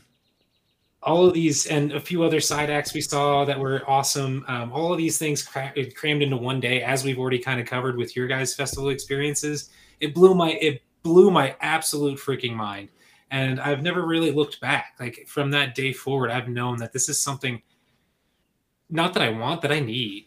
Like this is my serotonin. Like this is how I recharge. Like just going to enjoy the music that I love and experience it with others.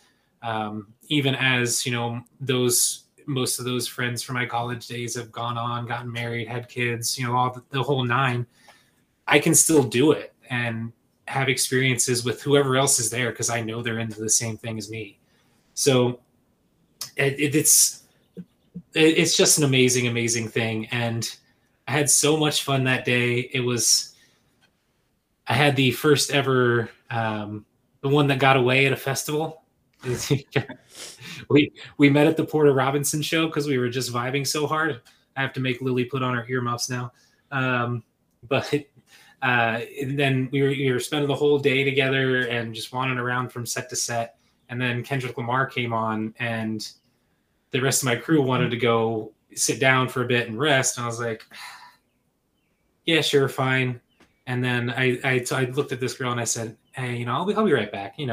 We're obviously gonna fall in love and be together forever, so I'll find you, no problem. And just walked away. Didn't give her my number, didn't do anything, just walked away. Sure enough, never saw her again. Spent the next hour and a half diving through the crowd trying to find her. So it was also my first ever getting lost at a festival experience, because then I couldn't find my friends either. Yeah, so it was wild, but I did finally find them again during Empire of the Sun, which was just the wildest, unbelievable presentation you could possibly imagine. Like if you've ever watched one of their silly as hell videos, think of that, but just live in front of your face.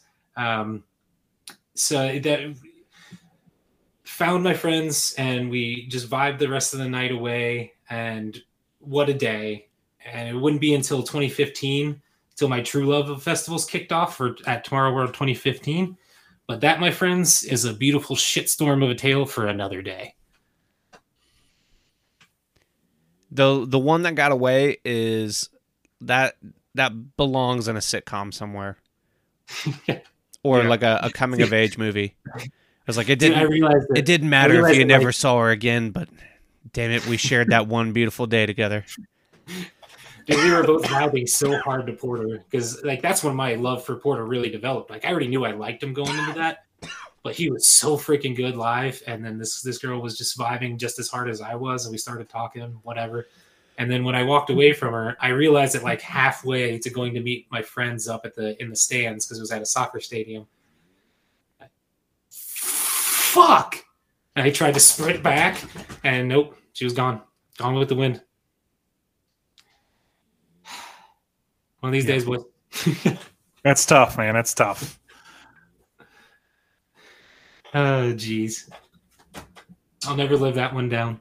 Yeah, it's okay. It's a good story to tell, and like you said, getting lost at a festival is something everybody should do because that's part of the experience too. Because there's this mild panic that sets in because you're like all of a sudden you're like, I'm never gonna see anyone I know ever again. I'm gonna die here. Cell reception is always minimal at best. Yeah. Oh yeah. Oh yeah. But then there's that absolute moment of pure euphoria when you do see your friend. Mm-hmm. Oh my god. Yeah, man. I love that story, man. That's fucking awesome. It's cool to hear your genesis too. I didn't know that story, so that's cool. Yep. Chris, Chad, Megan, and Timmy. Thanks for coming with me, guys. If you listen. So it's funny you bring up 21 Pilots because they are my last tour that I'm going to discuss show, live experience, whatever you want to call it. I went to the Quiet is Violent tour. It was 21 Pilots and Vinyl Theater open forum at the LC Pavilion in Columbus, and I saw them on September 5th, 2014.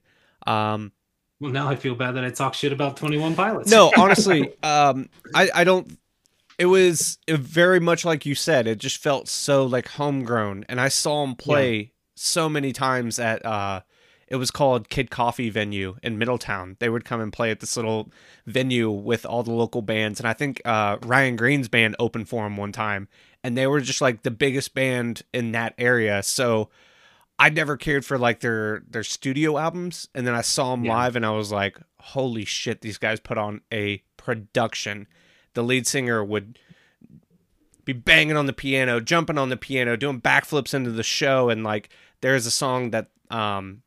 it was called Car Radio, and they would always open it up, and he would go down the middle, and then, like, the crowd would come back in for the big part of the song, and everyone would carry him back to the stage, and then he would finish out the song.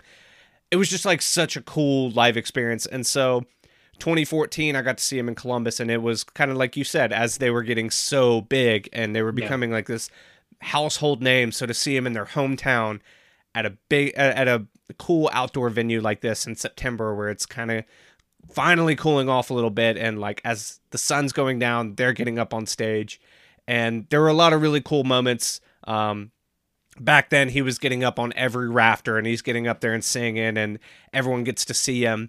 And I remember the most memorable part of the night was them covering Summertime Sadness, which it was the first time I'd heard the song.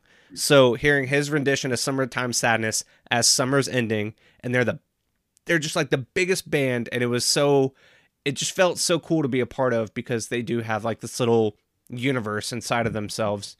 And I haven't kept up with them, which it happens with some artists, but at the time I just loved how involved they were and how all out they went for their shows. And it kind of sounds like an EDM show, really. Like they just put so much thought into the production, and like everything it's almost like a stage play where like the song ends, and then they have like a track playing, and he's like interacting with the track, and it's just a really cool show. And so getting to see them when they were like on the crest of becoming such a huge band was really, really cool.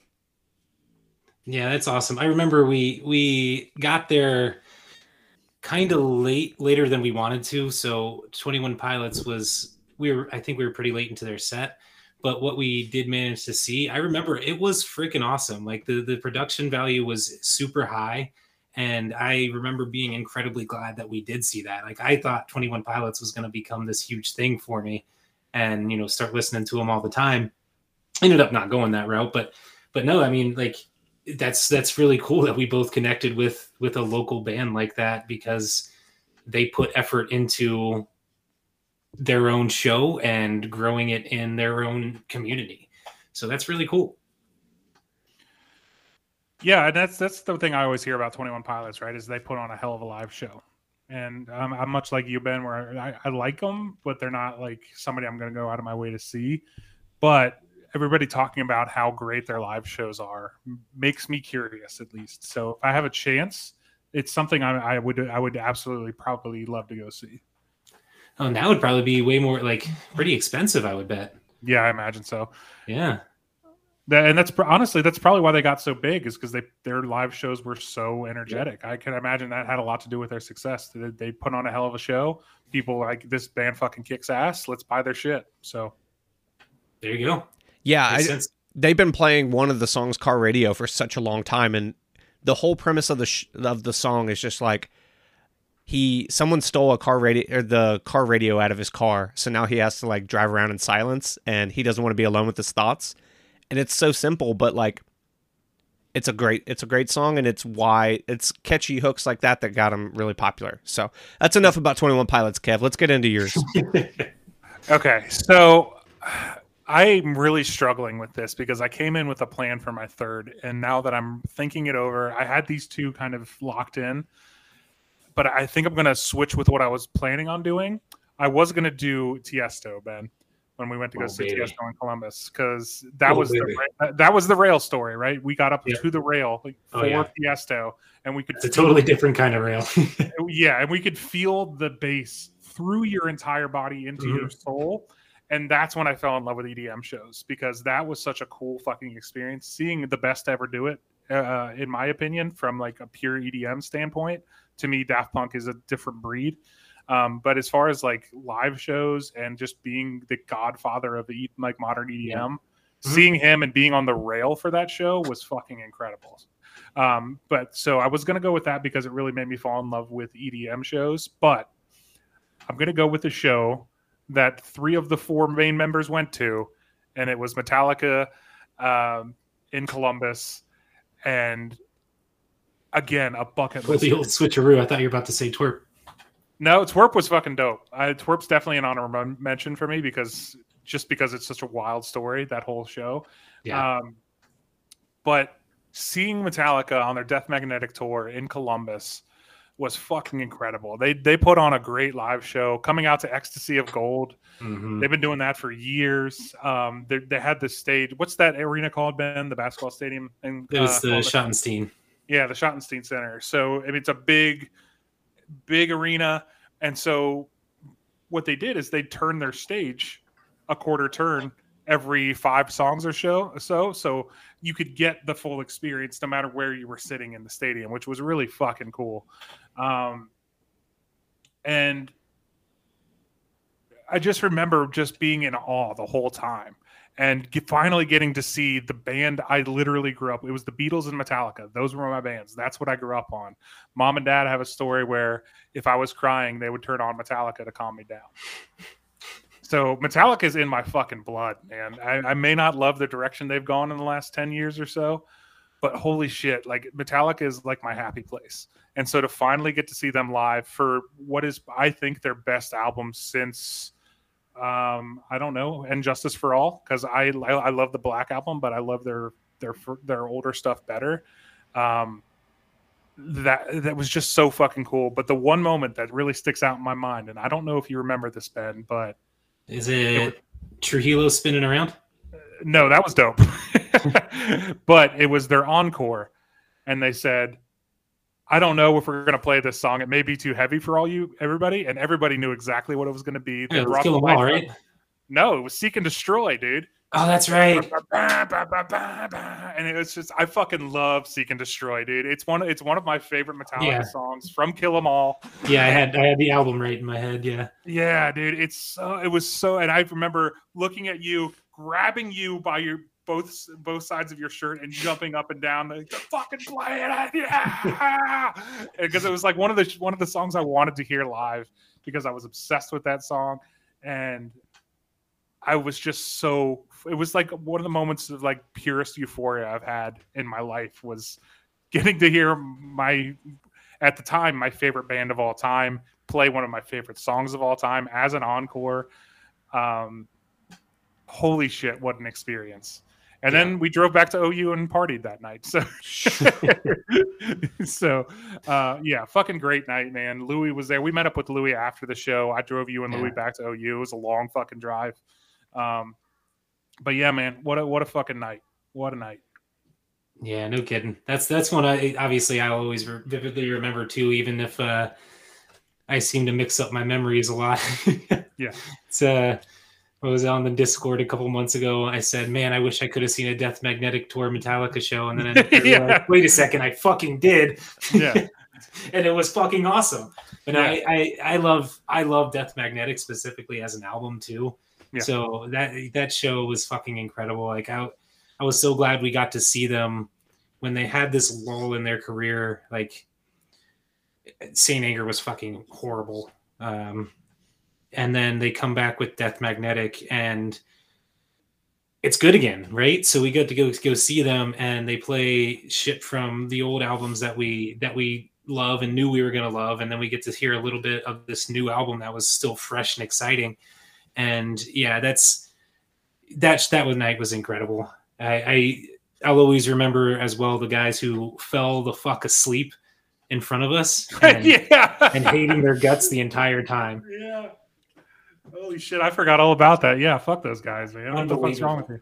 Unbelievable. That's something I think, not the guys sleeping, but getting to see a band during the right tour, like the right album cycle, like getting to see Metallica when they're out there playing the hits. They don't really have an album they're promoting. That wouldn't be as fun as it is them promoting a new album that you're psyched on and like they're in their new renaissance. And how many renaissances has Metallica had? Like to get to see one in the, what was that, 2010? Yeah, it would have been right around that time. I think it was 19. 20? No, it was not. It was my freshman year. I remember leaving the dorm. You mean 09? 09. Yeah, that's what I meant to say. Yeah, because I was still working at Great Wolf when that album came out because I played the wheels off that shit when it first came out. Yeah. So that's cool to get to see a big band like that, but get to see a new album that you're actually psyched on is awesome. Yeah. Oh yeah. Yeah, that was fantastic. So there you have it, y'all. Our live music experiences. So I before we end, I want to do a couple honorable mentions that I didn't get to talk about, if that's okay. You already snuck one in there. Yeah. I was going to do Twerp too, so. Yeah, Twerp was awesome, mainly because Ben almost got us kicked out because That's he said, yeah, now it is. So Ben said, follow me, guys. I'm a professional. I know how to work crowds at a show. I'm going to get us up to the front. And I said, Ben, I'm not doing that because I'm much bigger than you and everybody will hate me. But I did it. And we get to Ben's like, we can get around to the back. And Ben got stopped by security and said, you can't go back here because this is where the band goes back to their backstage area. And Ben somehow worked his festival pro magic, got us to go back to the back because he's like, oh, we just want to smoke some cigarettes, man. That's all. And so we did. We went back there. We smoked a couple cigarettes. And then we came back around the other side where I think like their girlfriends were standing. Yeah. And but it was cool because we were fucking right there, right by Commander Meouch. Louis was in trance just watching him play bass the whole time. Yeah. It was fucking great. But I do want to mention one last show that I went to. It was the Death Metal Fest in Maryland with my brother Jason. 3 days of just death metal. And I got to see some cool bands there, man. It was a shit show of a weekend. Jason and I got in a big fight the last night. My right knuckle's still fucked up from when I punched a stop sign because I was mad at Jason. I got lost that night. I almost got mugged. I realized the guy was following me, and I said, "Here, man, here's all the money in my wallet. Leave me alone." That worked. But the one thing I'll always remember from that show, outside of seeing Sleep, one of my favorite doom metal bands or whatever, stoner metal bands, whatever you want to call them, was me and Jason were just kind of hanging out in the middle of the stages. And all of a sudden from the second stage, we hear what can only be described as something that shouldn't be at a death metal show. It was like electronica, and it was the strangest thing in the world. I was like, we have to go check this out. And we walk in, and they finish their open air, and the guy comes up on the mic and says, "Are you ready for our Swedish techno metal?" And I was like, fuck yeah. It was the weirdest fucking show I've ever seen. And he's like, it was just because that's all he said. And then they went, he didn't even wait for a response. He just went straight into the next song. And just the weirdest, most stereotypical Scandinavian voice you possibly can. And I was like, what is happening? I was already drunk on Jack and Coke by that point, and it was just one of the most surreal things that's ever happened to me. I tell that story to other people because I think it's hilarious. It's fucking awesome. That's how much I love it. Yeah, I've got a few honorable mentions too, and then we'll wrap up. I'm sure Benny has a few too. I saw Say Anything during an album tour that I really, really liked. It was their self-titled. They had Motion City Soundtrack open for them. They had some Two Tongues that they played because he was on tour with the guy that he did this side project with. And the lead singer from the starting line was playing bass for Say Anything. It was just like, it was perfect. There was a bunch of shenanigans that happened because we were all like 16, 17. So my older brother Dalton drove me and all my buddies down there, and it was an awesome show. It was at Bogarts, and we got to be at the upper level, which I don't know how we got up there, but because I'm pretty sure that's VIP, but we made our way up there, got to watch the whole show up there. It was awesome. And obviously, the 2 Bill Murray shows I've seen in the last 6 months have been amazing. Kevin and I got to go to the most recent Bill Murray, and it was great. Yeah, and hell of a show. The Ace of Cups show I just went to with Origami Angel was packed, sold out. It was the most packed I've ever been to at a show, and they fucking killed it. They didn't take a breath. And they had themselves on like a timer. Like there would be like a little interlude, and then they get right back to the next song. And I bet they crammed 20 songs in an hour. So, damn, that's pretty impressive. It was awesome. I'll fire a couple out there. Definitely Blue Man Group. Blue Man Group way back in the day. That I was. It's been too many years since then for me to have too many vivid memories, but I know I had the time of my life, and it probably kicked off a lifetime of loving concerts because that was the first concert I ever attended. Do you have any idea what year that was, Kevin? I have no idea. The main memory I have from that show is listening to the Brian Regan CD that we listened to. Yep. And mom still has that CD in her car, even though she does not have a CD player. So that's awesome. Yeah. Definitely the Porter Robinson show I talked about in Columbus earlier. That was incredible. Porter Robinson's amazing. And is that a Great American on the field? Yeah, actually, I did give some thought about actually including that one. So yeah, we'll go with Zed, a Great American with Ma. It's just a really cool concept. Yeah. We go see a baseball game, and Zed made up for the Reds losing terribly. So Zed is a great performer live, and he packed a great show into a very small set. So yeah, it was very impressive and a hell of a night. Hell yeah. Shucks, Addy. All right, y'all. That's it. That's our favorite live music performances. Sorry it's a lengthy one. We're giving you extra content this week. We don't get paid any extra for longer episodes. Let's talk songs of the show. Benny Boy, you can go first. Right on. Okay, so my song of the show, shit, it's going to be another long-winded one. I forgot. So I put in Hollywood Baby by 100 Gex, specifically because I don't know if you guys remember, like it was a couple months ago on the Discord, I was all in a tizzy because I had my first ever, like, this is music, you old man kind of moment. And it was due to 100 Gex. There's this guy at work. He's like young 20s. And we were at some, going away party for a coworker, and we were sitting at the same table. All he really learns about me that night is I really get into my music. So there's some like Ace of Base and like ABBA type stuff playing. Of course, I'm getting hype. So a couple weeks go by, he approaches me at work. He's like, "Hey man, just wondering what you think about 100 Gex." Okay, what the fuck did you just say to me? 100 Gex. Are you saying 100 Gex, like Gex, like Gex the gecko? He's like, yeah, 100 Gex.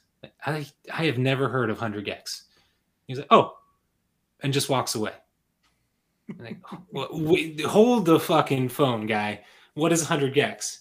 It's like, oh, it's a newer band, you know. I just wasn't sure if it was just '90s techno that you listened to. And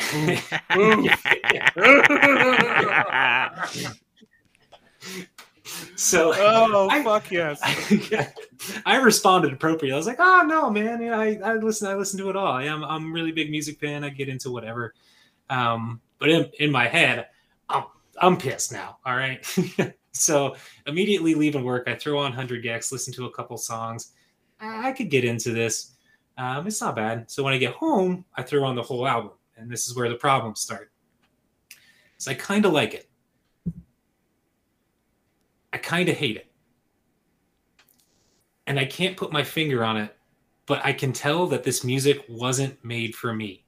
Mm-hmm. This is just music for a different generation, and I'm struggling to make heads or tails of it. So Off the Beaten Clef listeners, if you have any more opinions you want to share one way or the other to help guide me through these dark times, please let me know, because to me it seems kind of directionless and it bothers me. But the songs are still kind of quirky and have a good vibe, and it's awkward. It's awkward for me to listen to. It just feels like music for the TikTok generation. 100%. Is what it feels like to me. And like I was listening to it for a while to just try and get to the bottom of it. And I pulled in front of Kroger and just turned it up as loud as I could, just to have the experience of, all right, let people see me listening to this. And it was every bit as uncomfortable as you would expect. It just didn't feel right. Like I can blast my trance all day and I'll feel right at home, but something just wasn't connecting. Like it's just made for young people's ears, I guess. And I'm not there anymore. So boys, what do you think? Because I am in a crisis.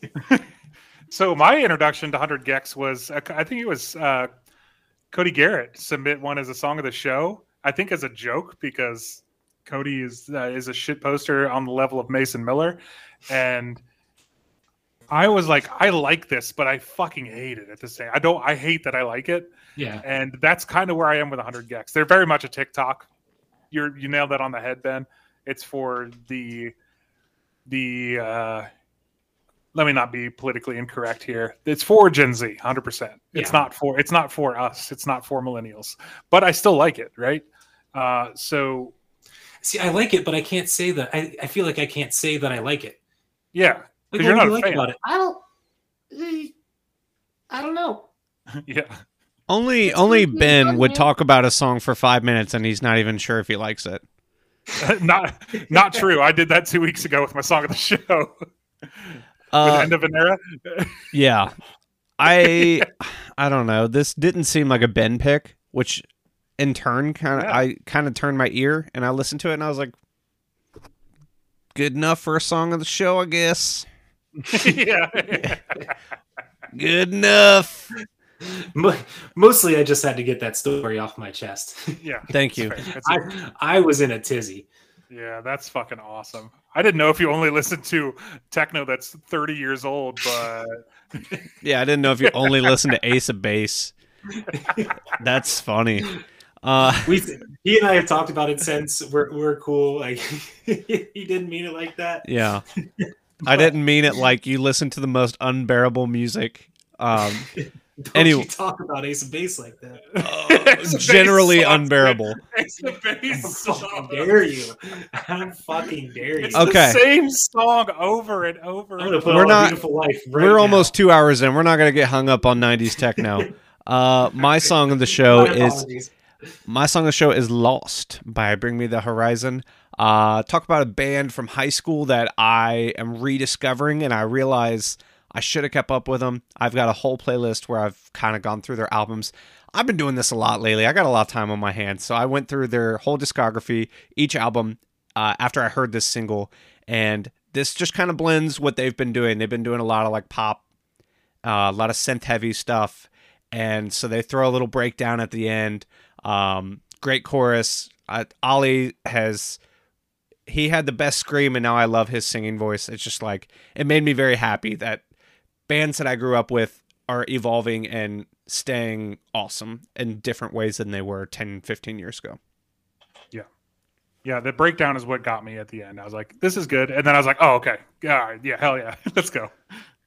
Yeah, of course I love the techie elements, so no surprise there. Yeah, and that, Something for everybody. I sent it to the Discord and I said this might be like the perfect like a blending of all the things that we enjoy about music. Like it's got a breakdown for Kevin, it's got synth heavy stuff for Ben, and it's got a great chorus for me. So I was really pumped on this, and I'm still really pumped on it. So yeah. What you got, Kev? Real quick, Louis already talked about his in his email, but it's I, the Creator by Monuments. So that's the one. Imagine that, but with sax as the vocals. So mine is Korn, their cover of One from MTV's Icon, honoring Metallica. There was a bunch of really great performances for that show, but Korn's always stuck out to me because one, Fieldy's bass is fucking incredible. It just gives that song so much ass, dude. It fucking rocks. And Jonathan You can Davis, tell when you see Trujillo in the audience. yeah, Trujillo's like, he got that stank face Yeah. on. And again, Lars annoys the fuck out of me on that video, so just listen to the audio. Lars is just such a smug bastard. But man, they fucking killed this live performance. They didn't know the whole song. The whole song's really long. It's like a 7-minute song. But the condensed version I almost like better because Jonathan Davis absolutely nails the belt when they do the main breakdown at the end. Holy fucking shit, man. This is the best version of this song. Sorry, Metallica. Again, the best thing Metallica ever did was Megadeth. The best version of One was Korn. So Jesus. I Actually, don't know if I'd go that far, just because it's pretty funny how Monkey cannot do the solo. no, that's fair. That's fair. But the rest of it's great. I actually, after this video played, there was a related video, and it was like the whole show. So I watched like the first 15 minutes. I forgot that Sum 41 covered For Whom the Bell Tolls. Like they're the introduction, and Sum 41 does a really good rendition of For Whom the Bell Tolls. Everybody on that show killed their covers, man. Limp Bizkit did a cover of I don't remember, but it was really good. Fucking great show. Yeah, so thanks for adding that because I totally forgot. We're rediscovering a lot of old YouTube like renditions and MTV and Unplugged and Icon, all that cool shit they used to do back then was really fun to rediscover. So I'm also going to include Grant and Lily's songs that they mentioned. I'm going to put them as their songs of the show, quote unquote. So if you want to go check those out, if you want to go check out our social media, offthebeatenclef.com for merch, at offthebeatenclef for Instagram, at offclef for Twitter, and send us emails, offthebeatenclef@gmail.com, and join our Discord. There will be a link for that as well. Benny And boy. Real quick, just a quick shout out to Sarah from my festival family. We ran a little long, so I can't share your story anymore. But we can throw Fred again. I found you on that list too, Dill. You got it, boss. if you so please, of course. All right. Sounds good. We'll add it. Sorry, Sarah. You want to tell her story real quick before we leave? Would it make you feel better? She texted me like while we were doing this. But, Okay. But yeah, basically she just wanted to share a story from Electric Forest when she was trying for 2 days to convince anybody to go with her to this Fred Again show. So we went, and it blew my mind. Like, it was a really, really special show. And it was a really, really awesome night. It kind of inspired me to open myself up a little bit more. And I think I'll always appreciate her for that, for bringing me there. And I'm glad that I was able to provide a companion for you, Sarah. So thanks for writing in and sharing a story that you wanted to share, because it was a special one for me too. Heck yeah. What a great way to end the episode. Yeah. But join our Discord. We have a lot of fun on there. This was actually Mason's idea on the Discord. Yeah, thanks, Mason. There's times where Kevin and I get busy, we get stressed, we're overthinking what we're going to do for episodes, so we turn to the Discord and they give us a lot of really great ideas like this one. So we apologize for going so long, but this was a really fun topic, and it's fun to do a little freeform stuff sometimes. Dill, I have a suggestion because we're coming into summer months. It's getting warm. Bolos and Marlboros next week. Ooh, round Oh, 2? boy. Round 2, baby. Let's do it. I'm ready for some country. All right. Oh boy, Hell yeah. Let's I do didn't it. expect that from Gav. All right. I'm ready for it, man. Get ready. Get them cigs ready, boys. All right. We'll see y'all next week. Bye.